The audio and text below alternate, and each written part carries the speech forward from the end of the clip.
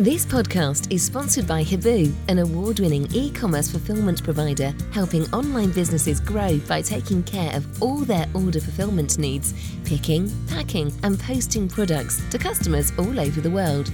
Fuel your growth and fulfill your ambitions with Hibu. Three Peeps in a Podcast. Hello and welcome to Three Peeps in a Podcast, Robin's Review. City simply weren't at the collective levels of their performances against West Ham and Forest against Leeds last night. A team that is ready to return to the Premier League and full of multi-million pound talent. Max O'Leary could have easily let his mistake against Coventry get him down, but showed great resilience to come back in this game and make some very important saves that kept the deficit to only one. We rarely get a pummeling in terms of scoreline, which is one positive to draw upon, but Lee's 3 words of 1-0 thrashing pretty much sums it up, Matt, last night. I think it was the words I used on Radio Bristol as well. It's difficult to draw the line between how poor we were compared to how good Leeds were. Leeds were probably the best team that I've seen at Ashton Gate in a couple of seasons. Their movement, their speed of movement, their technical ability on the ball. They had big players in Somerville, Bamford. That someone said in our group last night, Bamford's kind of a bit between a Championship and a Premier League player, but he's chalk and cheese above anything that we've got. And yeah, they should have won by at least 3 goals had it not been for some really good goalkeeping by Max O'Leary and some really, really poor finishing by Leeds. But it's the first game probably this season that I don't think we've been in it at all. Maybe Birmingham as well, but we didn't lay a glove on them, did we? Yeah. Which is pretty apt, bearing in mind R.I.P. Carl Weathers. Oh, yeah, Apollo Creed, big hero of yours. Big hero of mine, yeah. And also the Fury fight's off as well, isn't it? Fury Usyk. Yeah. Which is a big shame, but there we go. Right. But you're right. I mean, it was dreadful, mate. Dreadful. Yeah. Let's do our Talk Club check-in after a 1-0 pummeling at home on a Friday night under the lights. It was, a all lined up for a good evening off the back of those great performances against West Ham and Nottingham Forest, and Leeds being sort of a similar ilk team. But your thoughts, Matt? Your score out of 10, please. I'm probably around what I think the average will be. So I'm probably around a five this morning, mate. Yeah, I'm really, really disappointed. So yeah. Okay. All right. I haven't let it impact me that much, so I'm probably still. I'm going to say a 7. Got a whole weekend ahead of us. Some plans. So yeah, not a great result on the pitch last night, but still a 7 out of 10 in terms of my mental health score. Let's bring on our guest. It's a returning guest, James Prestidge. James, how are you out of 10, sir? I'm going to give myself a 7. I've been for a lovely dog walk this morning at Ashton Court, cup of tea and some cake with my running club friends. And so a good start to the day. I've got a very happy dog next to me who's just been fed. And I try not to let football sort of interfere with my mental health too much. But, I say try. Sometimes I can't say I was a 7 as I was walking home from the game last night. But yeah, I feel pretty good this morning. Thank you. Yeah, and I know it's James Prestidge, but I like to say Prestige. I have no problem. I get called a lot worse. So you stick with Prestige if you'd like, mate. Right. Okay. Today marks the 42nd anniversary of that moment in 1982 when 8 Bristol City players tore up their contracts to save the club from bankruptcy. These 8 men are an integral part of our club's history, and it's our honour to thank them and their families for the sacrifice they made to enable our club to survive and thrive today. 42 years on, we're still going strong. And Matt, in attendance last night, we had 5 of the Ashton Gate 8, and it was great that they got that round of applause just before the game. They still are coming along to games, those that can, and absolutely are always honoured and humbled by the reaction that they get from the crowd and the continual singing of that song. Yeah, I mean they're exactly that, Pat, aren't they? They're humble men. Obviously, a number of them are ambassadors for the FPA.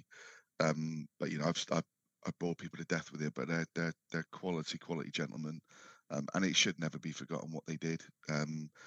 Unprecedented, and yeah, rightly they get the applause that they deserve.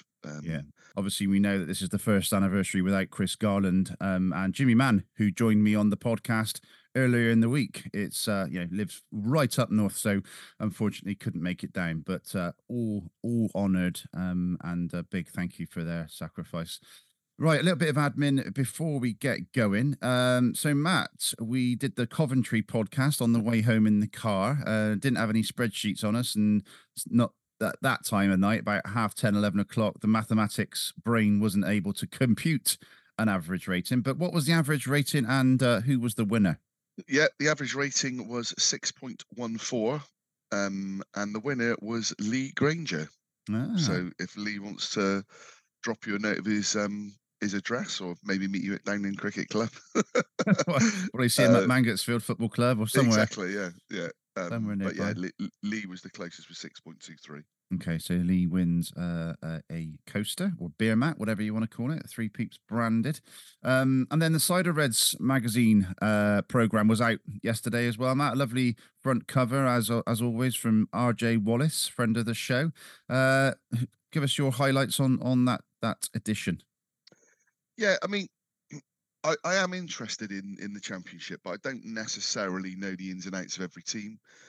So I always find the ones to watch a particularly interesting bit inside the Reds. And then when you look at the former players, there's always one in there that you kind of think, did he really play for Leeds? And for me, Enoch Shawumney, I completely kind of forgot that Enoch played for Leeds. And then you've always got the historical element, and this time was an article around Danny Bartley, who we've had the pleasure of meeting, another lovely gentleman. So that was really good, and they always do the really good piece on the Chris Garland legend. Again, looking back at the history, so it's always a really, really good read. And I'd encourage anybody. I mean, you can buy it as you walk into most of the entrances, pay by cash or card.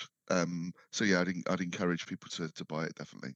Yeah, and Thursday night we had a great evening out at 20 and hours, and great work from Neil Palmer and Sally Palmer to get those events on. It was a lovely venue at Oldland Village Hall, quite local for us, and the guests were Lewis Carey, Matt, obviously Bristol City legend, and Bristol Rovers captain Sam Finley. I think that was his name. Yeah, but what a great evening, and we've heard from Lewis, Jeff and Gary all on this podcast, but first time I'd ever seen or met and heard from the Rovers captain. I was really impressed with his banter, to be honest. Yeah, I mean, I was privileged enough to go to the first one as well, and they are different because obviously you've got different guests and you get asked different questions. There's a theme because it's football related in players, so you want to know, best players, best managers, little insights. But it was brilliant. And I have to say, as much as I loved hearing from Lewis, and I did, Lewis was very open and honest about his time at City, about his time working with Southampton, and saying just kind of what at a different level, Hassan Hootl, or whatever his, however you pronounce his name. It Right. Yeah, was it right? Yeah. What a different level he is. Talked about his time obviously at City, and hasn't ever been approached about coming back in any kind of capacity. But Sam Finley was the one that I was really impressed with. Really open and honest, didn't skirt around anything, talked about Joey Barton and his kind of managerial capabilities, both good and bad. It wasn't in any way, with any of the ones I've been to, there's no kind of slag fest or something that you kind of think, God, if that gets out, it's not like that. And I don't think anything does necessarily get out because it's in the room, in people.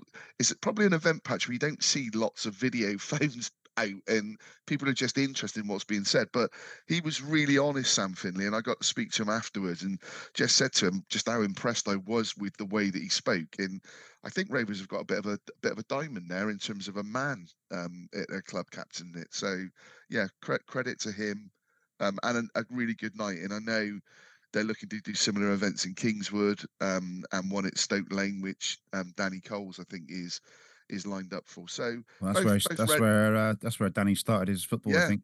Yeah, both red and blue in the room. No kind of no problems at all with it. So yeah, no, it was great. It's always a really good laugh, and makes you realise what you miss with Jeff Twentyman, I think, Patch, because he's just so on it, and he'll ask a question, gets an answer, and then fires back with a question. It's always, and obviously he's got that experience. But no, really enjoyable night. I'd encourage, anybody that can for the future events. It's reasonable. I think it's about £15, but you get a free pie and a pint. Yeah, lovely. And a couple of hours of really good entertainment. So yeah. Okay, right, let's touch on the transfer window. So just to remind people what's happened in January, we've had Taylor Gardner-Hickman converted from loan to perm. We've had Adire Mabude from KVC Westerlo. That's a loan to the end of the season. Adam Murphy from St. Patrick's, who's currently in pre-season, because effectively his season ended only a month or so ago. Josh Stokes was signed from Aldershot but loaned back.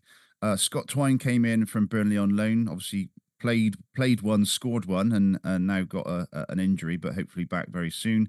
And then Max Bird as well was right at the end of the deadline. Who's come in and also been loaned back. Out goes Andreas Weimann to West Brom on loan. Josh Stokes obviously back, and Max Bird back, and then Sam Pearson released. So quite a lot of activity over the month, James. Your pick of that summation of January. I guess it would be wrong of me to do too much analysis. I don't know the players all that well. Scott Twine I saw, and he impressed me greatly. I know you mentioned on the pod before about TGH, right? Whether what was the rush to sign him, and maybe there was a reason.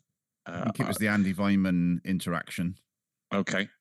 And he's been impressive without blowing my socks off, I guess.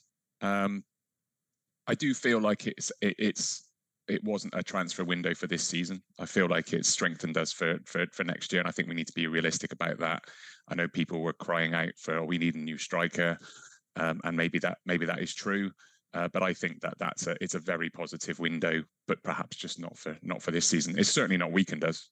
I think it's certainly strengthened us, but perhaps not immediately. Yeah, Matt, holding on to particular Conway and Pring, who have been names touted in and around the transfer speculation. Holding on to them obviously is a big thing, and hopefully we can tie Tommy down very soon to a new contract. But yeah, James, what James said there about a transfer window for the future, I think is a good summation. And your thoughts on some of those, Matt, and also the fact that obviously Tins was on Radio Bristol last night. I haven't listened to the whole interview, but he effectively said they know what they're going after now in the summer, which is what we've been saying is if we're going to play this way, we need that 6'2", 6'3", powerful striker around 23, 24, looking abroad as well as at home. Yeah, I echo what James said. It feels very much one for. I'm not even sure how much is next season and beyond, with the likes certainly of Stokes and Murphy. Yeah, we don't know about Mbudi. I've seen the YouTube clips, but that's at youth level, a lot of that, and so you don't know what you've got there. I guess I think that the flavour of what a lot of fans will be thinking, and funny enough, chatting with Gary Hours last night, we're not a million miles away in terms of position and points from that final playoff place. We're a million miles away from Leeds United. Let me make that clear.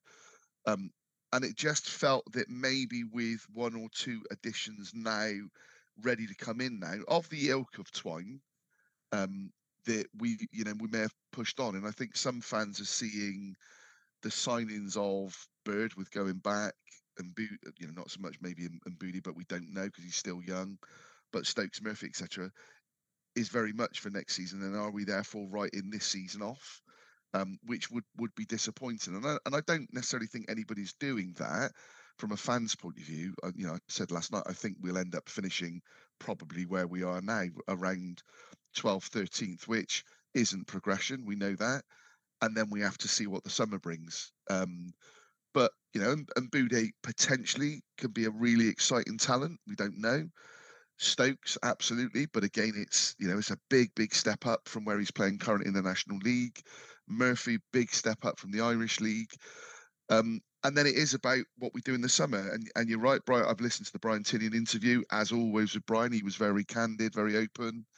Talked about funds being available, knowing that they want to go out for that physical number 9, knowing that they will have to look for a number 10 if Twine, they can't sort of deal out for that. There is nothing in place for Twine. He made that clear. They know kind of what they'll be looking at in terms of cost for Twine. But he also sort of said, it's up to him to show that we want him and that he then wants to stay. So I guess I was slightly frustrated with January. I always find it really annoying that so much gets done right at the end of the month. I think you're right about TGH. I think that and Brian alluded to the fact that the Andy Vyman deal meant that we got TGH on a better deal than we would have got him in the summer. So that makes sense. But it also makes you think, with what we've got coming up, the Tommy Conway situation. I've seen fans talking about it, and it again, Gary alluded to on the radio. Tommy is big mates with Alex Scott, as we know. So I don't discuss my salary with mates, but it does happen, and it might be the sort of thing that Alex says, you'll never guess what I'm earning. It's X, Y, and Z. And so what young man isn't going to think? He's ambitious. He's made it into a Scotland camp. He wants the 21s. He wants to be playing in the Premier League like Alex. So I hope he signs, because if he doesn't, with a year to go, that would be probably a transfer out in the summer, because they will look to see what they can do, because you can't afford to let Tommy run his contract down. So I think summer's going to be massive, Patch. Yeah, interesting you say about the Scotland camp. Don't know if you saw the Robbins Uncut video of Mabude's first day, but obviously Tommy knows him from his time with the Scotland team. Max Bird obviously knows Jason Knight. So there's lots of pre-connections, which I think can only help breed that culture that is developing. And certainly energy. And again, saying it on this pod time and time again, but the top teams in any division are the teams that play with pace. And Leeds last night, it was frightening. The difference between Leeds and us last night. Leeds were... Yeah, Somerville was just electric. Yeah, Leeds were 25% better than Nottingham Forest and West Ham. Yeah. They were that good. Now, again, our levels definitely were lower than they were in those games, but Leeds were that good. The lad in midfield, whose name escapes me, I'll have to look at it, but a big lad, Routier, something like that, I'll have to look at it. I thought he was unbelievable. The way they moved the ball, but I also, as I say, you've got to balance it that our levels weren't anywhere near the levels that we've hit, of late at all. So, you've got to temper that a bit. But I do think no one needs to panic. We don't need to keep referring to previous regimes. We never did it with Nigel Pearson talking about Lee Johnson or, managers that had gone before, Steve Cottrell. So we need to move on from that completely. Let Liam Manning see what he can do the rest of the season, and then see what the summer brings. I guess when you see the other sort of, I suppose, transfer news, Patch, Famara going to Cardiff. Now, did we need a Famara type player? Yes, absolutely. And Tins talked about, not Famara, but talked about wanting a physical number 9, but a physical number 9 that can 23, 24. Yeah, move, and in 23, 24. It's the high press Famara as well. Famara was never going to fit our, style at the moment, and he's done nothing in the last couple of years. But when you see him going to Cardiff, I mean, I think probably other than the Rovers, going to Cardiff is the one that you don't want to see any of our players going to, isn't it? But they're signing. Everyone's just got not everyone. A lot of fans have got a massive soft spot for him and the way that he was. And I would have taken him back on a 6 month loan. I know you would have, but you're not getting rid of Andy Vyman. You're signing Joe Williams and Matty James and Andy King. So just one big happy you're family. Not in recruitment. Yeah. James, interesting points Matt's raised there. One point around Leeds having that multi-million-pound squad and the fact that they all performed last night at 7s and 8s and maybe even a 9 in there as well. And we didn't. We didn't perform at our usual level. And, look at the average ratings we've had coming in from fans a bit later, but seeing them on X or Twitter, they're all around the 5. So if we don't perform up around the same level against a team that's got that multi-million-pound talent, we're not going to win. No, exactly right. I mean, you have to, in my opinion, you have to equate it to a game like Forest, like West Ham, and the performance, the effort you have to put in against teams of that quality. You know, I saw a debate earlier on. People talk about Leeds being a Premier League team. Well, technically they're a Championship team, but when you've got that amount of money, and you've got a squad with being paid that amount, it does feel like it's a different league. We just didn't step up last night like we did against Forest, like we did against West Ham. And I would suggest we got lucky only losing 1-0. This is it wasn't wasn't it close? Didn't we do okay? No, we didn't. And I hate it. Like, it's always really simplistic to kind of go, oh, there was a lack of effort or there was a lack of desire. I think can often be a bit of a lazy statement because you can't quite find the answer as to why it didn't work out. I don't think there's a lack of desire on that pitch. I felt as though probably for the first time, me watching a Manning side, there was I say like a lack of clarity. It's kind of what I was saying under. Oh, sorry, you were just told me don't talk about previous managers. I'm just about to. Sorry about that. No, not at all. But I felt as though there wasn't a clear direction about what do we do next. We've got the ball. What are we going to do with it? And I felt for the first time last night watching it, I felt as though there was a lack of clarity and therefore frustration. I saw McCrory getting incredibly frustrated, Pring getting incredibly frustrated. So, when you're seeing people getting frustrated, that's not a lack of desire. Yeah. You saw people, flying in. The effort was definitely there, but the quality of their play and their clarity of thinking just didn't seem to be there. How much of that came from the manager and the squad? Sorry, not the squad. Sorry, the coaching staff. Maybe we'll come on to discuss that when we talk about the scores. But yeah, and also I think you generally don't go through a season without a game like that anyway. And I'd rather it be against the top team and only lose 1-0 than it be, let's call it like a rival. That's my thoughts on it. I guess for me, it brings back into the debate the whole parachute payment situation, because if you look at the top of the league, you've got Leicester, Leeds, Southampton, who are head and shoulders above pretty much everybody apart from Ipswich. I would say Ipswich have done really well. Coventry have, they're doing really well now. But it feels like you're not playing for a top 6 anymore. You're playing for, a sort of 4th, 5th, 6th place, maybe even a 5th, 6th place.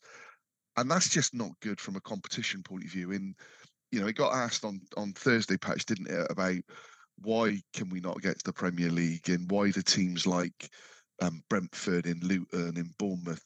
And it isn't about investment, because Brentford, Luton and Bournemouth getting to the Premier League, they weren't spending millions upon millions to get in there.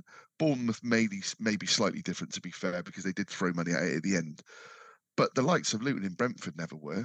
And Steve Lansdowne has thrown millions and millions and millions at it. And this isn't about,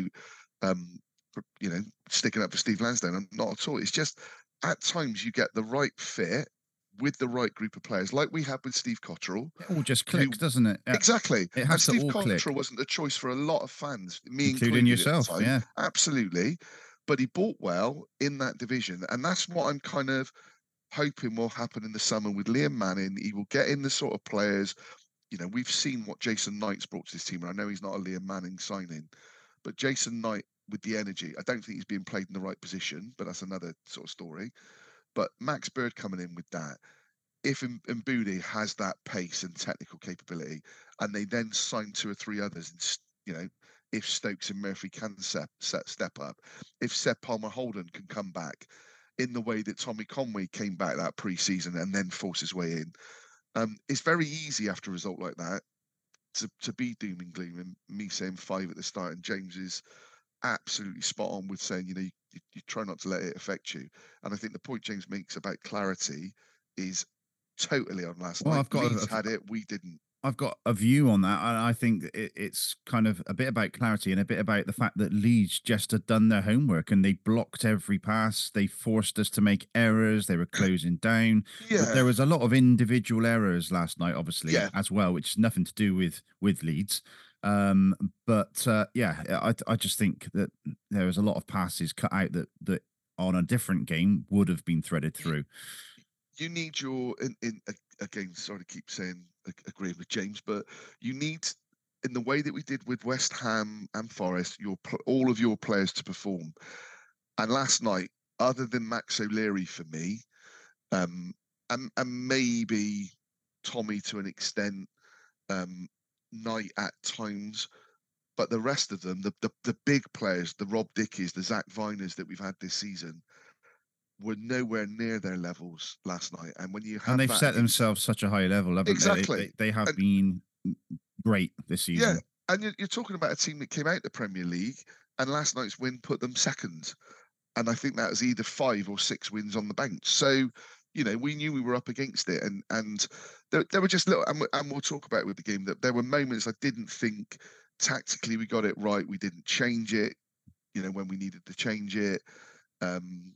And yeah, I mean, it just wasn't 1-0. I've got a mate who's a Leeds fan, and I kind of got in there first and just messaged him and said, best side I've seen, we were never in it. Kind of almost end the conversation, really. Okay, let's get to the match then. And the starting lineup was O'Leary in goal, the back three of Tanner, Viner and Dickey, with McCrory and Pring in the right and left wing back roles, James and Williams in the middle, and then a front three of Knight, Wells and Conway, James, which I was quite excited about, because it was how we finished up at Coventry with Wells and Conway on the pitch at the same time, and Conway linking up with Wells and setting up the goal for Naki Wells. Playing as a three, I think Conway was on the left, Wells was in the middle, and then Knight on the right. But it's all very fluid, and I just thought, if we can see Wells and Conway up top together and Jason Knight in behind, that would work really well. So at the start of the game, I was quite buoyant. Yeah, I guess I've probably learned a little bit that I see the team down, and of course, sometimes they put it in like numerical order, and you can't quite work out exactly what the lineup's going to be. I did think it was going to be Wells and Conway up top with, like you said, with Knight behind. It didn't play out like that. And then you mentioned fluidity, but it didn't seem like it was fluid in a positive sense for me. It felt like it was almost, let's say, unstructured. And that's not always a bad thing, but I couldn't, again, all over the pitch, I couldn't see what the patterns of play were meant to be. I sit, just for clarity for people, the listeners, I've got a half season ticket. I sit near enough on the halfway line. And so you'd almost watch two different matches, don't you? You're kind of watching the players, your left wingers, you got the first half will be looking at what Pring's doing, looking at what he's moaning about, and the second half you get a different view of it. And you've got a great view of the bench as well, James. Yeah, see what's going on the bench as well. Yeah, and it's really, I find it really interesting. I sometimes find myself like preparing for this podcast, even if I'm not going to be on now. I'm thinking, let's watch what these players are doing. And I'm really fascinated by Pring. How much of a quality player he is, but him trying to find that ideal person to play with on the left hand side. So what they'll often do is they'll often clear out the left to leave space for Pring, but there is then no option for him if he gets it in a left back position. Mehmeti has been, in my opinion, the best option for him, although I'm not sold on him as a player. And last night, I felt as though he was often, in the first half, very much stranded. If Pring would get the ball on the left, there would be no further option for him. They were trying to force the ball to him, Viner across to him, Dickey trying to force the ball through and it getting intercepted, Max basically passing the ball to me instead of passing the ball to Pring. So going back to your original point of like that front three, I found it almost confusing when I was watching it. It was definitely seemed to me as though Conway more so on the left, but it just didn't feel like it suited any of them. Mm. That's kind of my view of it. Yeah, Matt. I mean, Liam Manning is a better tactician than us three, as he's a manager of a Championship football club. But for me, having seen Wells and Conway up top together, this was an opportunity to see it, and I don't feel like we really did. Tommy came on and did well at Coventry, sort of coming from the left, but that isn't Tommy Conway's best position. Yes, I know he came on at Rotherham and scored 2 goals from kind of coming in from the left, but was a bit more of a 10 when he came on then. I was hoping that they would have gone Naki and Tommy as a 2 down the middle and Jason Knight in behind. I don't see Jason Knight at all as that forward sort of, additional body there, other than he can break the lines in with his press, but when he gets an opportunity, he just hasn't got that natural strikers nous and finishing ability. So I was disappointed, and the way that the game kind of panned out, yeah, Campering was isolated. It's difficult when you've got those two. If you went with those two and Knight in behind, you then need Pring and McCrory to be the bombers that can get forward and put the balls in the box. And I don't think either really do that. I mean, Cam can get there, but actually, how many crosses does Cam tend to put in during a game? He tends to sort of make the run and then play it back inside or whatever. So it was a difficult one. And then when we were talking about it, it's like, well, what do you change? Because it clearly wasn't working. But I think you saw the best of Tommy when Naki went off and Tommy went down the middle. That was when Tommy kind of came alive. James's point, it wasn't fluid. Probably the only one that it worked for was Naki because he played in a position that he knows. But for the other two, I just don't see it working. And I guess that's probably the biggest concern for lots of Bristol City fans around Liam Manning's games so far.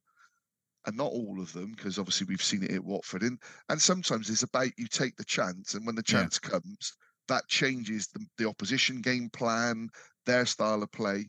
But at the moment, we're not really creating much, are we? I hark back they're playing off scraps. To my time when I used to play a lot of Championship Manager and those sorts of games. And when you put a player not in their position, they're almost their score out of 10 drops down.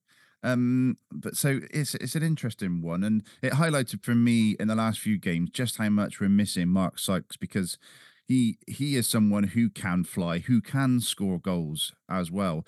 In that 3-4-3 formation, Matt, where do you see Sykes coming back in, as the right of the three or in the McCrory sort of slot? I think it depends the opposition. And it depends whether we go with the 3 or we go with the 4. I think if we go with the 4, then McCrory probably gets the place over George as the right back. But I would probably the right centre back. Do you mean? Or no? In a 4, playing right? as a right Okay. back. Yeah. I think with the way that Liam Manning seems to like to set up, it would probably be in the right of the 3, and with Knight then dropping back into midfield. And I think that's where I want to see Jason Knight, and probably where we will see him next season with Max Bird. Interestingly enough, speaking to an Aberdeen fan in the week, he said that's where he would like to see Ross McCrory play in that 2, in the James and Williams of last night. That's where he would play Ross McCrory, having seen him play for Aberdeen multiple times. I think he strikes me at the moment, and it's still very difficult to gauge because he's probably still only 80-85% fit. And actually, I'm not sure how much fitter he's going to get to the rest of the season. He probably needs a pre-season to be able to go again. But I'm not sure McCrory's got the speed from that kind of role. Maybe he kind of then is more Matty James. What I like about McCrory is he's tenacious and comes out with the ball when you think, how's he come out of that with that? But he isn't blessed with huge pace, is he? So, or doesn't seem to be. And that, again, might just be because of where he's at in terms of his progression so far. But yeah, I could see him as a right back easily. I think that's where he sees himself as his best position. I think he is. I think he is blessed with pace, and it might just be that he hasn't had the chance to open his legs up. And he does come inside a lot and try try and but we take the don't ball inside. create much from wide, do we? Maybe that's where Mbudi comes in, and I don't know again how he sees him playing.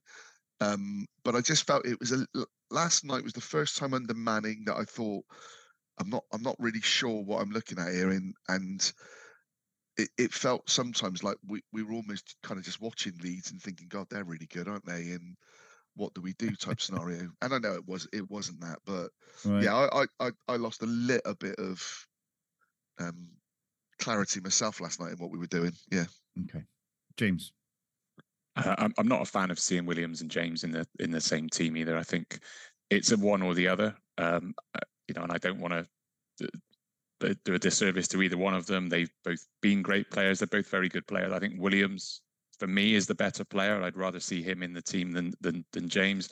I think that James drops too deep, and we end up currently with a back four because he just sits in front of that. I think what I've seen of Williams this season, I've been really impressed with him, and I think that he. What's the situation with his contract? I've heard you talk about that before. Yeah, I'd like to see him stay on for another season, but I don't think there's a need necessarily for the two of them to stay on. And I'm talking purely about what you see on the pitch. You obviously don't know what they contribute behind the scenes. Yeah. So neither bad players, but I don't think it's the future. I don't think there's any way both of them get new deals. And actually, I'm probably in the boat at the moment that I think from a club point of view, I don't think either will be offered terms. If there was, it would definitely be Joe Williams. I know that Liam Manning has talked up about Matty James, and obviously he's currently captain. But yeah, I think again, you looked at that game last night, and they were just passing past him. I think with Matty James last night, he was probably in there as Manning knew what Leeds were going to bring, and Matty James has played against teams much better than Leeds in years gone by. And if Liam Manning picked it on that basis, Patch, I don't think he did know what Leeds were going to bring, because the speed and the movement in their midfield, Matty James is getting nowhere near that. Taylor struggled when he came on. I was going to go on to say, from an experience point of view, and being able to deal with threats like that, and having someone like Matty James on the pitch to try and almost control the players around him in that sort of central position. But you look at Tommy Conway last night. I think he was the one who was kind of saying, right, calm down, lads. Point in and gestating and things like that. I mean, there was a couple of moments, and we'll get onto the game in a minute, everyone. Yeah. But when we were 40 minutes in, we were losing, and we were looking to go forward, and Matty James was telling Zach Viner and Rob Dickey when we had the ball just to kind of slow it down, and it was like we couldn't slow it down anymore if we tried last night. And I think he's a great servant, and very much probably like Chris Martin. Chris Martin, did really well for us, but at the top end that you want to get to, you need legs, you need speed, and Matty James hasn't got that. And if Matty James is in our team next season, we will not be progressing in the way that we want to progress. That's just the way it is. Joe Williams has probably done himself a favour with the way that he's played the last 2 months. That's probably, I would be surprised if they don't discuss with Joe, but I don't know if the terms like James saying give him a year, he's going to be looking for 2 years as a minimum, I would think. And there will be clubs, having seen him, that will come in for him. So it's an interesting one, but I think the midfield is definitely an area that we will upgrade on. Okay, shall we talk about the game? Is there anything else we can talk about? Anybody watching Trigger Point? Or no, I suppose we probably ought to get to the game, didn't we? Yeah. Trigger happy. Right. Okay. Into the match then. Sorry, the 11th minute is my first note. It's Naki Wells in and had a small window of opportunity to try and lob the keeper, who was slightly off his line, but he brought it down and his shot was blocked. Excellent technique from the corner from Naki Wells. But it was dealt with by Leeds. So that's my first note, James, the 11th minute, and it was City with an opportunity. You know what? I cannot remember that at all. I can remember the corner because I was thinking, hang on, Naki Wells is taking the corner. Yeah. And that's, I don't remember much about that at all. So apologies for that. It was a ball. Pringy won the header, and Naki was onto it. And like you, Patch, I thought, could he? Because the keeper had come, could he lob him? actually, when you looked at it, it would have been an unbelievable first touch to be able to do it. Yeah. The shame of the move was that Naki's first touch then took him wide, and that gave Ampadu time to make the challenge. Yeah. So If I'm through there, Matt, I'm lobbing the keeper first. Yeah, touch. no, I right? know, and that's why you're doing a podcast this morning in off the crossbar. Naki Wells is in an ice bath somewhere. So, but the funny thing was, everybody around us, Lee, who sits next to me, was giving it. Yeah, if I'd have been, I can't think where Lee said he played at the time, but yeah, I'd have been taking that first time in lobbing the keeper, and it's like, yeah, it's a great game in the stands, isn't it? And FIFA, on Championship Manager and stuff. Yeah, brilliant. Right, okay, 12th minute. Tanner caught out the back and Leeds are in. Somerville does opt for the lob, and Max saves one-handed and the danger is cleared. You must remember that one, James. Oh, I absolutely can. It looked quite comical the way that he saved it. It was sort of just not arrogant. Almost like a volleyball, wasn't it? Yeah, he just stuck his hand up, and it was So we, that was the first of many, let's say, catastrophes. I guess awkward moments.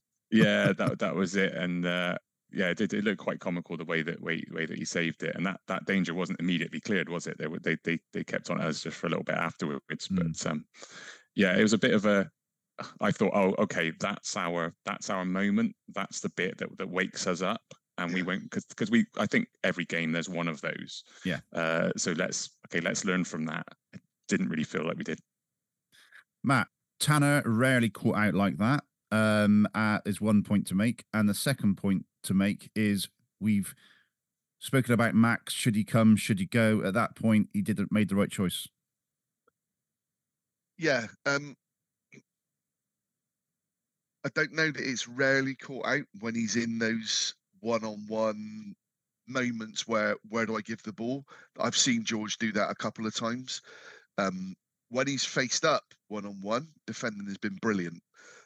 But with that one, as a fan, we're watching it going, you can't be beat there. Like, we can see that it's only him and then a clear run on goal. Whatever he does, he can't be beat there. And it's a poor sort of tackle. Somerville's through. So probably the good thing is Max's position where he was, and understandably he was where he was because of expecting perhaps a ball back from George. He retreats enough that makes Somerville think I can lob him still. Yeah. And then he makes a save. It was actually a really poor finish because it wasn't. Max can save that 10 times out of 10 when it's played like it was. But yeah, you just hope that it was like, right, that's the moment. Shake us up. Come on, that's ridiculous. Great for Max on the back of Tuesday night, because he obviously got a fair bit of stick at the Coventry goal. So it was really good for Max to bounce back in the way that he did. But we should never have been in that position. It was just really poor defending. And I was chatting to my brother this morning, and the first words he said to me was, God, Tanner's absolute rubbish, and he's not going. He's watched it on the TV. And I said to him, do you know what, Chris? He's absolutely not. He's been really, really good the last sort of 2 months. And that's the case with George. So I hope that he doesn't get a lot of stick for it, because it was a mistake. And I thought he's after built that, up a lot of credit, hasn't he? Yeah. And after that, I thought he recovered quite well and didn't get beat a huge amount. But again, he's up against Somerville, who is unbelievable. What's his name? Nonto, unbelievable. Bamford running rings around him. So, but yeah, it was shocking defending. You can't say anything else, can you? Okay, the 15th to 17th minute after the tragic events of this week, there was a 2 minutes applause for Mason Wrist and Max Dixon, and that was really well observed all around the ground for 2 whole minutes. And Matt, I can't recall a 2-minute applause like that for quite some time, and it was just so well observed. I was privileged to be in the position that I was to be able to see the whole of the ground, and in its entirety, Upper Lansdowne, standing. Everybody stood up and were clapping for 2 minutes. Leeds United fans, absolute credit to their club to do the same, and they stood up for that period of time. A hugely tragic event. You can't even begin to think what their families must be going through. But for the club to put their pictures up as they did, and for everybody to observe that, a really minute thing that the families, at least know that went on. In no way does it do anything other than let them know that people were thinking about him last night. But like you say, Patch, I don't know that I can ever recall something as well observed as that, and certainly for 2 minutes. Yeah. Okay. Into the 19th minute, it's a Patrick Bamford shot, well saved by Max O'Leary, James. So, as I think we've said already in the previous 45 minutes of this podcast, that Patrick Bamford showed up well, and he's not been getting a huge amount of game time, as I understand it, because I do listen to his podcast with Joe Wilkinson. If you haven't listened to that, it's worth a listen.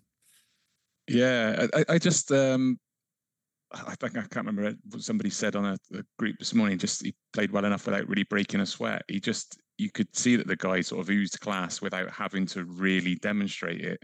He's way bigger than I thought he would be as well. I didn't realize he was the size he is, but just everything he did, he just looked like an absolute quality player. Except he didn't score there, did he? But no. Yeah, you see, just they. Yeah, well, I don't know whether as a supporter you see a top quality player like that, and therefore you believe you're watching them with a kind of sense of awe, or whether he actually earns that in within the game. I sort of felt watching him, it was more of an awe kind of thing from my perspective. But yeah, a quality player. Okay, 22nd minute. Sorry, Pat, just on that. But sadly was wearing gloves at the start of the game. Was he? Dear, oh dear. I noticed Mehmeti definitely was when he came on, which... Bamford was, and then he threw them to Max, and then Max then threw them in the crowd. Oh, did he? Yeah. Oh, God. Yeah. It wasn't like a Benny Lennartson moment. They didn't throw him back at Max, They didn't throw him back. No, they didn't, no. Okay, 22nd minute. Dickey tries to thread a pass to Pring out wide, but loses the ball and the foot race. But luckily, the chance isn't taken by Leeds, Matt. Do you know, Patch, this kind of summed up our performance last night. It was such a simple pass to make. Such a simple pass to make. He had acres of space to play it into, and wrote a letter saying, this is where I'm going to put it, to then get intercepted, and then to lose the foot race in the manner that he did was just, Christ almighty, that is just embarrassing. And another player that has been really, really good of late, but just was nowhere near the levels last night. And yeah, it must be so frustrating for the likes of Pring when you're making those lung bursting up and down runs. You get the space, and I don't think we found him enough last night. He was in a lot of space at times, and you make that run, and a simple pass is just so poorly executed.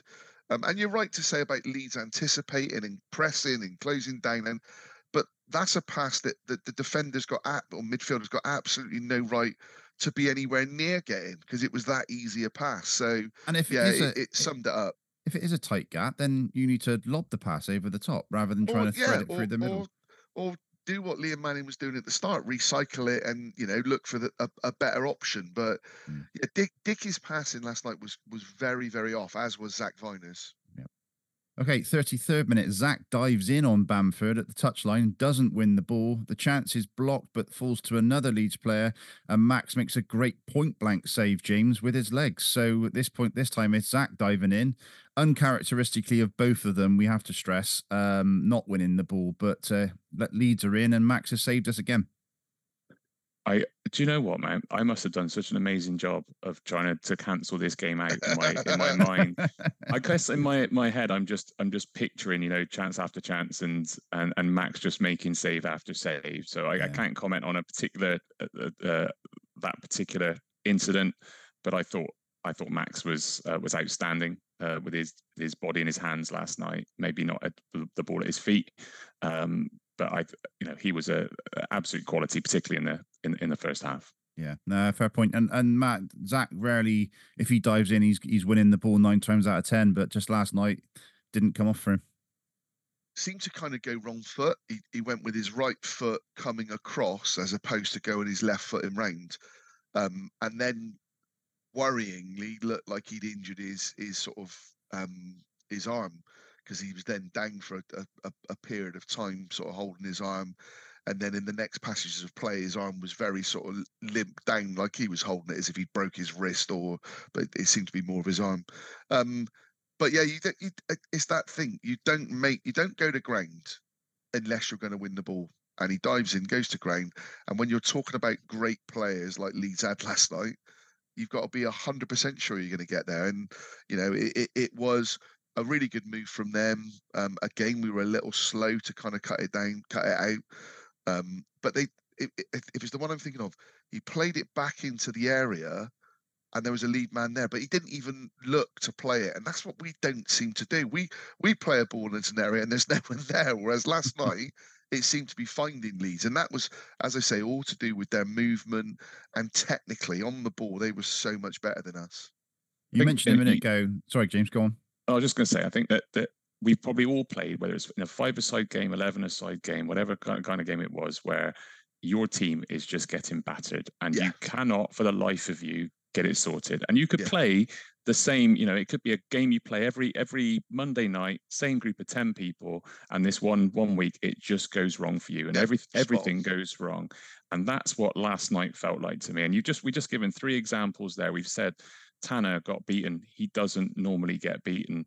Dickey, we've just criticised his passing, and his passing is, and you just said, Matt, his passing is normally fantastic, particularly simple passes like that. But some of his, I always look at him, I think a guy that big and his ability on the ball is fantastic. It wasn't last night. Viner down on the ground and not doing the job that you would say 99 times out of 100 he would do. It was like everything that could possibly be done badly last night was, and maybe that's something we should celebrate, that we just got it all out of our system last night. And only lost 1-0. And only lost 1-0. Well, I again, boring saying about being on the road, but I said actually was a positive from a goal difference point of view. It was only one because it wasn't a 1-0 game. We don't get battered like in terms of number of goals, do we? But no, we don't. But last night we should have. Last night was about Max making saves, Leeds poor finishing. In terms of performance last night, we, like you said at the start, it was a 1-0 thrashing. And actually, James makes making some amazingly good points this year. I'm listening to this podcast back just so I can hear all this positivity. But just the fact that the entire team was off last night. Joe Williams wasn't winning tackles and bringing the ball out like he does. We weren't creating anything up front. So, yeah, maybe that is a positive, that actually as a team we were really, really poor, and it wasn't just the 1 or 2 individuals. So hopefully there's definitely improvements to be made for Wednesday. Yeah. Well, Matt, you said a minute ago that's pretty much summed up the game. This next bit sums up our game.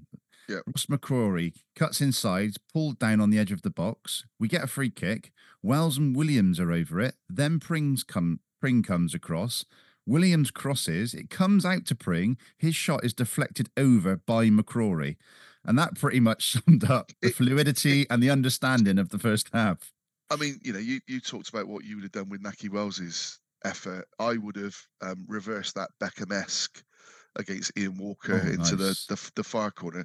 But the bit for me is, if I'm Cam Pring and I've run over there, and it was for a left footer to swing it in or take a shot, and I'm not saying that Cam is a free kick expert or anything like that, but he can strike a ball, and so surely when you're on the edge of the box, left-footed, give him a chance.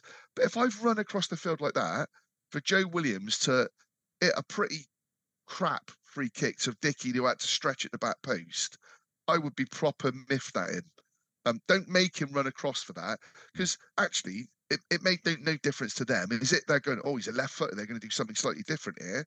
No, they're still going to mark in the same way. They should know. I just thought it was shambolic. They should know at any square inch of the field, if they get a free kick in that position, who's taking it, how they're taking it, and whether there's 2 options, 1 hand in the air, 2 hands in the air.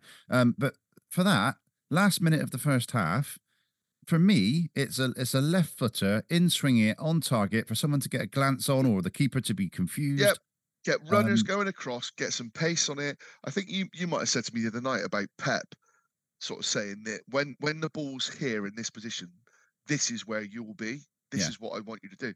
Now, Liam Manning is that style of coach. it is very stat video analysis based. So you're absolutely right, Patch. It should be when we've got a free kick in this zone, I'm expecting this person to take it. And Yeah, this yeah. style. And we know that it's going to be Twine going Well, forward. Twine and Max Bird next season look like they're both free kick takers, don't they? Well, if Twine's still with us, I guess from that point of view. But yeah. I like you. I thought last night that you're right. That also summed it up. And because how it was just many shambolic. goals come for other teams from set pieces and corners? You know, we're getting better at corners because we've got Jason Knight who can make a jump, Rob Dickey who can make a jump. There's players in there, but so often the delivery hasn't been good enough. And the fact you've moved to Naki Wells taking a corner last night, which I think someone pointed out that Thierry Henry used to take corners for Arsenal. So was it under Roy Hodgson that Harry Kane took them when we went out in the the Euros or whatever it is? And I'm not saying Naki Wells shouldn't be taking a corner, but really you want your striker, your number 9 as he was playing last night, you want him in the box, surely. You know, he's probably with Tommy the most natural. I think I said this on the last pod. I'm 6'5" and I used to take corners. I know, but that's because you were because I always go for goal. That's because you were a lazy get, or that you were trying to just put it into the net. Did you ever score direct for a corner, Patch? About 3 or 4 times, mate. Yeah. There you go. See, yeah. So once you've done it once, that was it. No one's getting a look in. Yeah. Have you got a scuff, scratch or dent on your vehicle? Dent Magic can fix them all. If you need the magic touch for your vehicle, visit www.dentmagic.net to get your quick quote online today. Brilliant. Right. Halftime summary from Rob. We've not really been at it, to be fair. Beyond the first 5 to 10 minutes and sporadically thereafter, we haven't seemed as busy as recently and we're making more mistakes too. A bit sloppier in possession than of late. It feels like we need an injection of energy, focus, and also invention.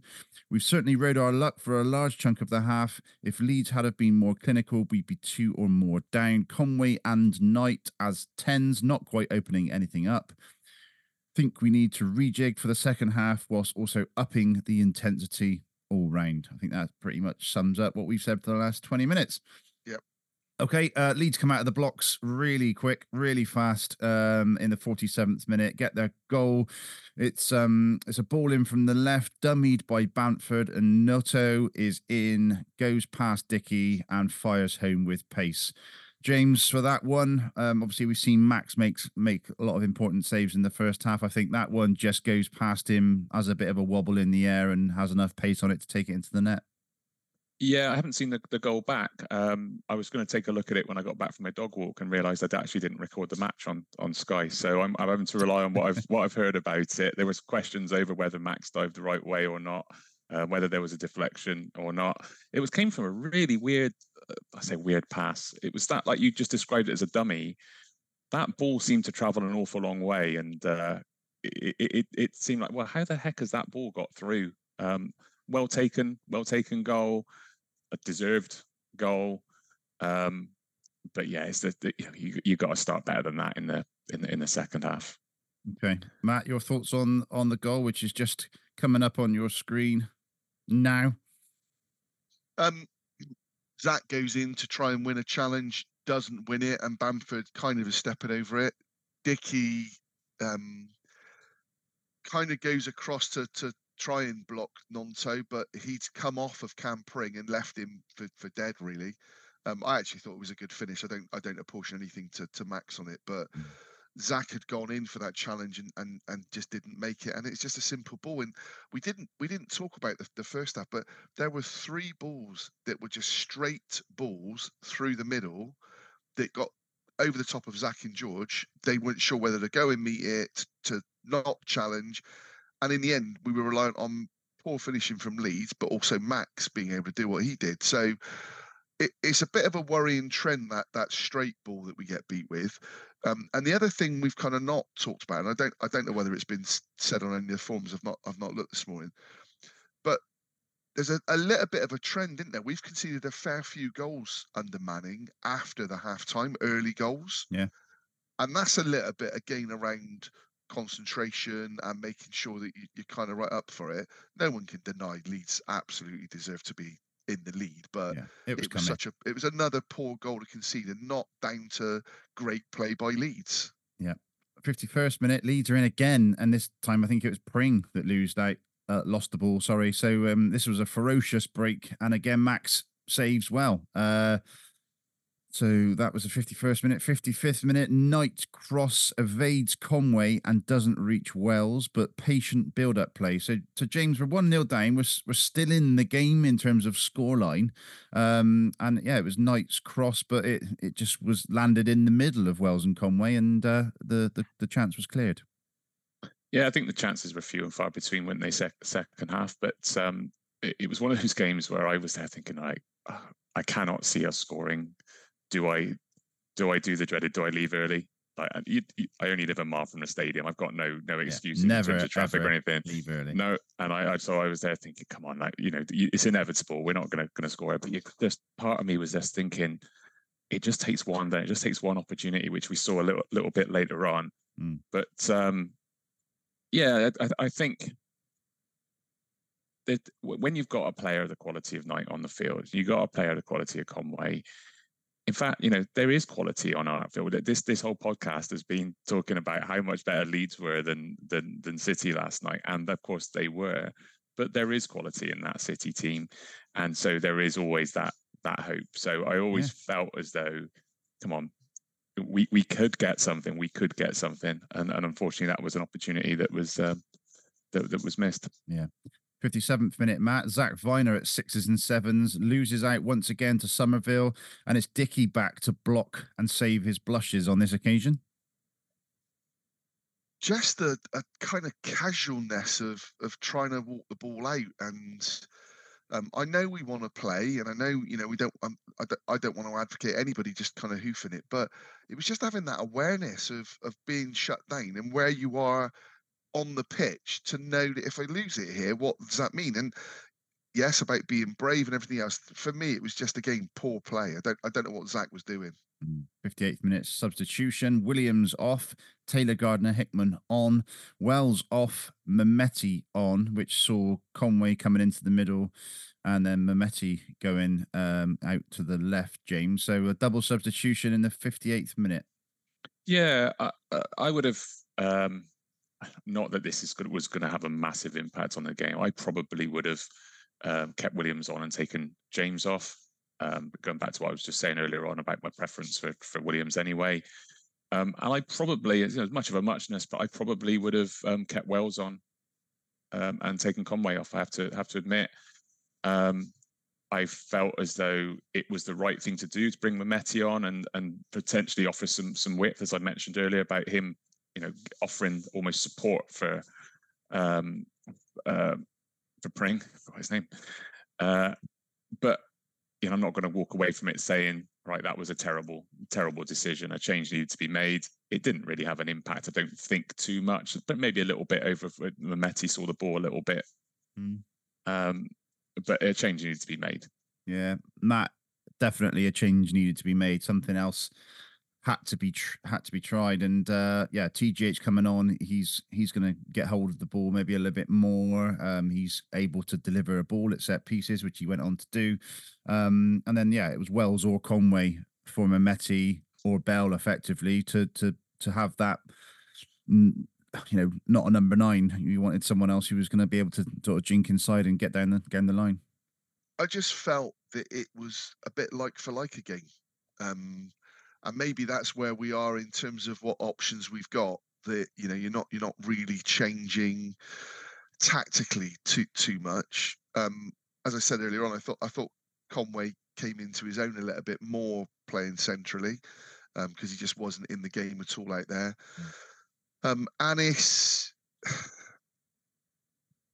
is still just going to, I think for the entire time that he's here is going to cause debate amongst fans. There are now so many fans that just aren't having Anis. He's not doing enough to warrant anybody thinking that he's good enough to be where we want to be in the Championship. He has to do better than he is. But yeah, I just don't know that we had many options, and you then knew the next one was going to be what it was. So I don't know what I would have done, to be fair. I would have gone with the Williams over James, I have to say. But then that's an interesting one because TGH is suspended for the Forest game, isn't he? So those two are likely to play. Maybe Roberts is an option in there. Maybe, I don't know, Sam Bell coming on, but McCrory then going in there or something. But it just needed to change. And it didn't feel like it was probably our best passage of play actually after those subs, but not really because we did. I never felt we were in the game. I felt as though were there only 3 substitutions weren't there last night? I felt as though there probably could have been more. It was a tired-looking team. Yeah. It was a team that was definitely, it wasn't looking like we were knocking on the door all the time. And if we've got a game on Wednesday, I know there is a bit of a gap, a chance to recover. But I think, if we're saying that, did you just say that Gardner Hickman suspended for I'm sure Wednesday? He's suspended and Cam Pring, yeah. Yeah, so maybe we should have seen more of Gardner Hickman last night and given one of the other guys a bit more of a rest. And that's the thing with it, isn't it? Why would you not have started him last night knowing he's not then playing Wednesday? Just a bit of a strange one for me, that. Yeah, and then while we got the opportunity with Mehmeti and while I've got the opportunity on the podcast, I'm one of those, but I'm still 50-50 on the guy. I mean, undoubtedly incredibly skillful player, and there's question marks over his end product. I think that's what the most common sort of comments will be about him. I also, again, go back to like sort of studying the players when you're sort of sat in the stands. He doesn't need a lot of direction from Manning, from Pring. It's as though his ability is based with the ball at his feet, not necessarily an awareness of where he needs to be on the pitch. It's like every movement he has to make, like last night, Manning having to get him to come across to where the rest of the players were from a goal kick. I don't know, it may be just really unfair, it may be just something I've just picked up on, but he needs an awful lot of direction. And I would not expect that from a championship club. I just think he was signed as a maverick, and that was the word that Pearson used. He's more of an individual player than a team player, and I think that his skill is undoubtedly there, and we'll come on to what the position he gets into in the when was it, in the 80th minute, I think it is, and yeah, he is someone who's got that talent, but he does his own thing effectively. A bit like you've got players in the past. I'm not going to compare him to anyone in the past before I speak about anyone. But yeah, I just think there's still something in there, and you're right. He is 50-50, but he's someone that you can bring on in the 58th minute and can offer something. So it's an interesting one. And I wonder if that Mabude, Matt, is someone who will come in and be a similar sort of player. I think he will be. I mean, it would be interesting, Patrick, because I think from the clips I was looking at last night, he seemed to be more on the right. Okay. So that will be interesting to see. But Anis has to work on his end product. And that to me feels like it's gone backwards from what he was doing in the early part of his time with us. He was the technique that he had, didn't he, to dip the ball in and find it. Yeah, we're just not seeing that. And he had a couple of opportunities last night with crosses that just didn't get anywhere near where they needed to be. Let's come on to some of them in a minute. Right, 63rd minute, Dickey booked after losing the ball and pulling his man down. I think, we saw that quite a bit yesterday. I think at this point, Dickey's just lost the ball and thought, right, I'm just going to bring this man down because otherwise he's away.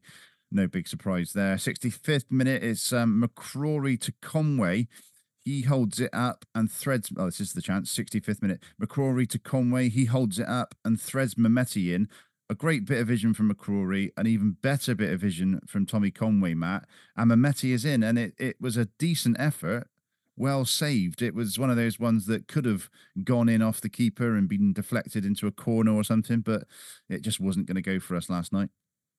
Yeah, real time you look at it and think he's got to score, he's got to do better. And then when you watch it back, you kind of realise he does make a really good run, but Mellier's kind of out quite quickly. He probably doesn't get it 100% clean. It's a little bit of a scuff, and even with that, it almost goes under the body of Melly. He just sort of manages to keep it out, but it was our only opportunity, wasn't it? You're right. It was a good move, good ball by Tommy after McCrory's hard work. And he even sat in now. Obviously, you take the point all day long, but I'd be sat in now feeling really bloody guilty because Leeds was so much better than us. We didn't deserve anything, but you have to take those opportunities in those games. Yeah, I just had the feeling. I probably fell the wrong two. Tom has missed a couple of one-on-ones this year, but yeah, you probably would have preferred it being the other way round, Mehmeti playing in Tommy, wouldn't you? I just think in the 65th minute, if we've equalised there, Leeds go up another gear, probably. Possibly, yeah, possibly. But yeah, coming away from that with a point last night, I don't think there'd be many people in the stadium that would have thought that was deserved.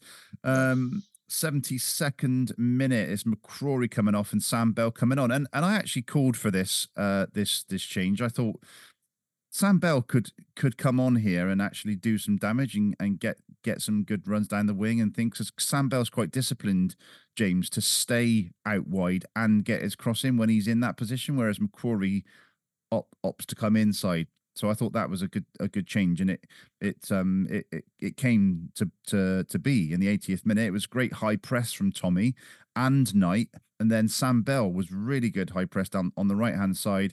He shows great acceleration, wins the ball, takes it on, pulls it back to Taylor Gardner-Hickman. He plays an interesting 1-2, like a lofted 1-2 from Matty James, but his effort was blocked. So yeah, I thought Bell, another good substitution showing for him last night. Yeah, he's incredibly gifted player, and I'll start with a criticism if that's all right. But because I want to move, because and it's minor, and I think it's possibly a tactical one. Is that the last couple of games I've seen him play when he's come on, he's ended up playing more of a right back position than he has a right winger, and I felt like I saw it immediately last night. Instead of him taking McCrory's position, it felt as though he was much deeper and perhaps not pressing the way I would have liked. That, I don't think that's his fault, because he's playing right in front of the manager. If the manager didn't like it, he would be doing something about it. But I think he's too good to be back there. I think he needs to be showing those skills that you just described. I think he's another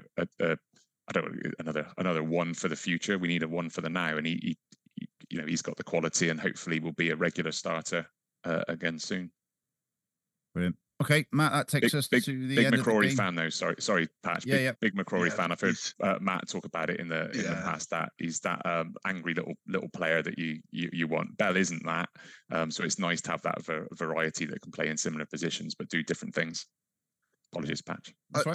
Just on that Bell point. I mean, and I don't know why I do it, whether I wanted more punishment last night, but I did have a look at the forum, and you see people posting about forget the academy, get rid of the likes of Sam Bell, and honestly, I have to question whether some of these people watch the game or even Bristol City fans. We've seen what Sam Bell's capable of. I think Sam Bell, again, is a player that I would expect to come back summer-wise, and I'm not writing the rest of the season off, but to come back and to look to step on again. We know he's got that ability. You don't get called up from an England, can't think whatever the phrase was for the squad that he got called into. Oh yeah, what was it called? It was a strange one, wasn't it? Like conference, Hot Fuzz Squad or whatever it was, wasn't it? But yeah, but yeah, it's. But again, in fairness to the person that wrote it, they're probably doing that with the degree of frustration as well. So, but yeah, let's not say things like get rid of the academy. Where would we be without our academy? Well, we speak about identity. Our identity is to breed players in the academy. Exactly. And we've got a production line and it's bared fruits. Patch, what was interesting, and you just made me think of something that Lewis said the other night. He was talking about the differences between clubs and potentially Bristol City and why we've not sort of done what we've done before. but reference Southampton. How Southampton had that clear identity, developed their own. But that's been sell for them many, on, many, many years, hasn't it? Absolutely that. But sell their sort of players on, but talked about working with Hasenhüttl. There, it was all that's twice now as well. That was it's all about what the academy teams are doing, and that takes it forward into the first team. And there's a model. Everybody knows what they're doing. Everybody knows what their role is. And whether it comes to fruition or not, that is what Brian Tinian, John Lansdowne even, and now Liam Manning, they're all talking about. It's about having that model that is followed through from youth right the way through to the first team. So, I hate saying it because I think we're possibly some of the most patient fans in the land, but we do need to be a little bit more patient and see where it can take us. And even after last night, in my head, at no point do I feel any negativity towards Liam Manning. I really don't, and I don't know why that. Maybe I should be on the basis of last night, but I'm really looking forward to see what will happen rest of this season, the signings we've now made, and then what the summer and what next year will bring. There's no doubt about it. Yes, he needs to win more games just for his own situation, to have not won in the month of January in the league is not good enough, but also it's a tough league, isn't it? So yeah. Right, we're on a journey, aren't we? We're on a journey. Yeah, exactly. It's the beginning of a journey. It's not going to always be, it's not going to be upwards every single game. There's going to be some highs. There's going to be some lows. I would probably say that was the most disappointed I've been in him this season. But agreed. The reason I bought the half season ticket is because he came to the club, and I thought, hang on, we're gonna see something here, and I've been really impressed with it. Yeah. I think he plays a very low risk football style at the moment. We're maybe not seeing what exactly it's going to be like. It's incredibly low risk, which does mean that the ball is going backwards a fair amount. That isn't always popular, or very rarely popular with the fans. When we do take risks and lose the ball, that's not popular with the fans. But I think we're just at the beginning of a journey, and I've got total faith in the guy that he's going to bring the best out of what's in front of him, and let's see where that takes us. That's how I feel. That is how I feel. Can I just say, when we hit record at the start of this, I didn't ever anticipate us getting to an hour and 20 minutes before we get to the ratings.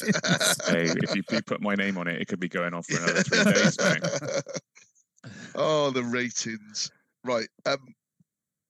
Rather than kind of, and I want to race through, but rather than racing through, we have assessed players as we've gone in this one.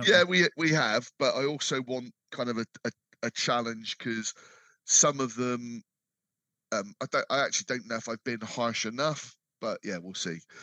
So Max, I've gone 8, and I don't know that I can do anything other than that, because he made 4 or 5 saves that stopped the goal. These were if that game finishes 0-0 last night, it's 0-0 because of Max. That would and people even walking out last night, people were saying to me, Max is a 9. Now there was some dodgy distributions, wasn't there? And that's exactly it. And I don't know whether it's an 8 that gets taken down to the 7 because of where he was with his feet, or if the saves that he's made, I mean, were the saves that he made world is, or were they saves you'd expect him to make? It was just he had to make a lot of them. The lob one, that wasn't really a difficult save. He had to get his hand up, but it wasn't a hit with pace in. The best save was the Viner diving in on challenge on Bamford, and then it's sort of rolling out, and a guy was 6 yards out. His right leg, he sticks out. But so I've kind of gone 8, but it's more a 7 than a 9, and it's whether it's an 8 or a 7. So I'll let you two decide on that. I'll let James decide on that. Oh, it's definitely an 8 for me. Okay. Absolutely, yeah. Sound good. Right, that's it. There we go. Yeah. So I mean, I have to say it's very much a theme, really, but and again, I'm looking at the opposition we're playing as well and how well they played, but you're trying to be a bit balanced. The 2 centre halves, Robin and Zach, are definitely 2 5s for me, if not lower than that. I thought they both had poor games by their standard. Distribution wise, Rob looked really, really slow last night. I'm not, he's definitely not the quickest, but we there reckon was one. he rarely gets involved in a foot race. doesn't he? Exactly. But when you're bringing the ball out, and if you lose the ball high, and then there's no one in behind you because Cam's gone on, you're then going to struggle. So for Rob, he's had a few sixes. He had a 5 against Preston, and then lots of sort of 7s and 8s. It was a 5 for me, but could have been a 4. And then similarly for Zach. So I think both of them atoned for each other's errors on a few occasions. Dickie made a great block when Zach lost the ball, and probably saved a goal. So yeah, I don't think it was quite a 4. Probably a 5 for me. 5 for James? me. Yeah, definitely 5s. Yeah. Okay. Ross and Cam, I went 2 5s for both of those as well. Ross, I kind of debated a 6, but it's probably a 6 based on he was pretty tenacious and came out with the ball a couple of times. He was out of the game first half an hour. I didn't really notice him at all. And actually there wasn't really much end product from it. And then similarly for Cam. So again, for me, it was 2 5s. And I've seen someone talk about Cam being man of the match, and not for me at the levels that he's been at. So I went 2 5s for those 2. Midfield wise, actually for all 4, including Taylor, I went 5s. And I didn't know whether Matty James and Joe Williams, were they at the same 5 as Rob and Zach and Cam and Ross? Possibly. I don't know. Like I said, I didn't think any of them really stood out. So hence the 5. So it's whether you think any of them were lower than a 5, because I don't think any of them were above a 5. No, I don't think so. And then moving forward, Anis, I went 5. Naki, I went 5. And Tommy, I've debated 5 or 6 because I thought he came into it in the second half, but actually in the first half didn't really have any kind of opportunity, but then didn't enforce himself on the game either. So I went 5 in the end. So really, I think it's all 5s apart from Max with an 8. Yeah, I think that is exactly what James said last night, wasn't it, James? That's exactly what I've said, and I'm trying to be quiet, so I'm not. Was it? Yeah, I better check then. I think James must be the winner of a coaster. That's what I've been trying to stay quiet on it. Ultimately that's what I said. Is that I think everybody was a 5. The only argument would be if somebody suggested a 4. Oh wow! My kind of argument was that you've also got to take into account the quality that was being played against. So people would look a lot worse. Because of that quality, but I felt like it was all 5s. Do you want to hear James's ratings, Matt, very quickly? Yeah. Max O'Leary 8, George Tanner 6, Zach Viner 5, Rob Dickey 5, Ross McCrory 7, Matty James 5, Joe Williams 5, Cam Pring 6, Jason Knight 7, Tommy Conway 6, Naki Wells 5, Mehmeti 6, Sam Bell 6. Yeah, how does that equate to then the same as what I said? Because I think I had 8s and James 5 5s. Piercy's. Sorry, yeah, James Piercy. I was going to say, yeah. Sorry. Yes, yeah. James Piercy, he averaged at the 5.92, which is actually pretty low for James, because James is normally one that, it's sort of he's usually one above us, isn't he? He's one above us, yeah. He knows he's got a place in the box and has to interview him, so he's got only joking, James. So actually, yes, Prestige Worldwide is 5.23. We've also got Julian Haynes at 5.23 and Chris at 5.23. All the same. All the same 5. So we had 3 at 5.23. Yeah. Wow. So we'll obviously sort that out. I'm just going to have a look to see. So Chris is at CCAMA 15.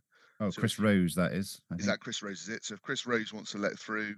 Yeah, if you can send them to the email address, 3piapc@gmail.com. Send your address through, and we'll get our postman, Matthew Withers, to send them out with a stamp. Shut up! I apologise to RJ and I think Liam as well, where I had some stamps in my drawer, and I didn't know that stamps actually ran out of date. So they were out of date, so they ended up getting a note through to say you need to come to the post office and pay £2.50 charge because there's an admin fee for. So anyway, brilliant. I've got new stamps. Everyone would be pleased to know. So yeah, if Chris and James obviously and Julian let us have your address, then we'll post the coaster or the beer mat or whatever you want to call it. So yeah, but fair play. Okay. And for Liam Manning, I should say it was a 5 for Liam Manning as well. Okay, right. Well, I think this podcast has gone on long enough, but let's talk briefly about Wednesday. As you said, Matt, you've got Pring and who else? Taylor Garden-Hickman? Taylor Garden Yeah, Hickman, Pring and TGH are suspended. So will we see Hayden Roberts, if we go in with that same formation, we'll see Hayden Roberts come in for Cam Pring? I don't know who else will. And then that kind of then makes Maybe you Sam think, Bell, potentially. yeah, I mean, yeah, possibly. I guess you still look at Pringy from a defensive point of view, don't you? So I know Bell's obviously come on the right-hand side. I can only imagine that it will be Roberts, but yeah. He's been on the bench for enough games, hasn't he? Be if he's now fit and that's his position? Why wouldn't it be? So yeah. Yeah, and that showing his best game for us was against Oxford, wasn't it? And I know that's a lower league opposition in the League Cup, but I remember him performing well in that. So he just needs to get back up to that level. Maybe he's a cup player, yeah. Yeah, and then TGH obviously out, so we know we've got options in there as well. Well, it's James and Williams, isn't it? Really, that's what he's going to go with. You would think. Yeah, no, exactly. I don't think. I did ask Rich Hoskin last night. I don't think Mbudi can play because to play in the replay, you had to have been available for the first game, hadn't you? So that's right. Yeah, and we don't know Sykes. Don't know Twine's probably out too soon. Sykes was out for a week, wasn't he, a month ago? So who knows? Yeah, who knows? And we must get. I don't know if it is, and I am making I don't know if it's Andy Proctor or whoever, but we must get a calendar sent through so that they can see what a week actually is, and then inform Liam. Yeah, it is going to be 6 weeks. But doesn't it annoy you though? That's the one thing with Nigel Pearson I didn't ever have a problem with because he would go. They don't want to come out and say it's a week because then you hold him to account for a week. But they do, and Liam has said, "Oh yeah, he's 1 to 2 weeks away." Well, don't say it then. He's still away. Like the Naismith one, we've got no idea when Naismith is back. So let's have it that way rather than expect him. So who knows? I'd like to think Sykes could be available for Wednesday. And actually, in terms of where our season is today, you probably want to win Wednesday, don't we? I don't fear that we're in a relegation battle or anything like that. So I'd quite like to win Wednesday to then have a game against Man United in what that brings. So it's a massive ask Wednesday away at Nottingham Forest. If we can pick up a result and even take it to penalties, that might be one that if we hold out, is it extra time and penalties or just penalties? I don't know. That's another question for someone to answer. Yeah, but James, massive thanks for joining us on the podcast this morning. Never easy to talk through a defeat, although we've managed to talk for 90 minutes. Longer than probably any game this season. Yeah, and I remember back in COVID times when we would jump on the podcast, on Zoom immediately after the result, and it was the games that didn't go very well that people were more interested in listening to. Yeah, but funnily enough, we've not actually been very negative, and I mean I know that's because we're in bed with the club and we love everybody, and it's interesting, isn't it? Because you're right. Normally there's lots to talk about when things are negative, but we weren't really that negative, I think. And fundamentally, from an end point, from my point of view, I just want to reiterate just how good Leeds were last night, and a Leeds side like that, and I really like their manager as well. But a Leeds side like that, I'd like to see Leeds playing in the Premier League. I thought they were fantastic last night. Cool. All right, lovely stuff. We'll leave it there. Thanks you, James. Everybody. Yeah, take care. Thank you, guys. Really enjoyed it. Yeah, we will be back at some point to the end of the week after the Nottingham Forest game. Cheers all. Take care.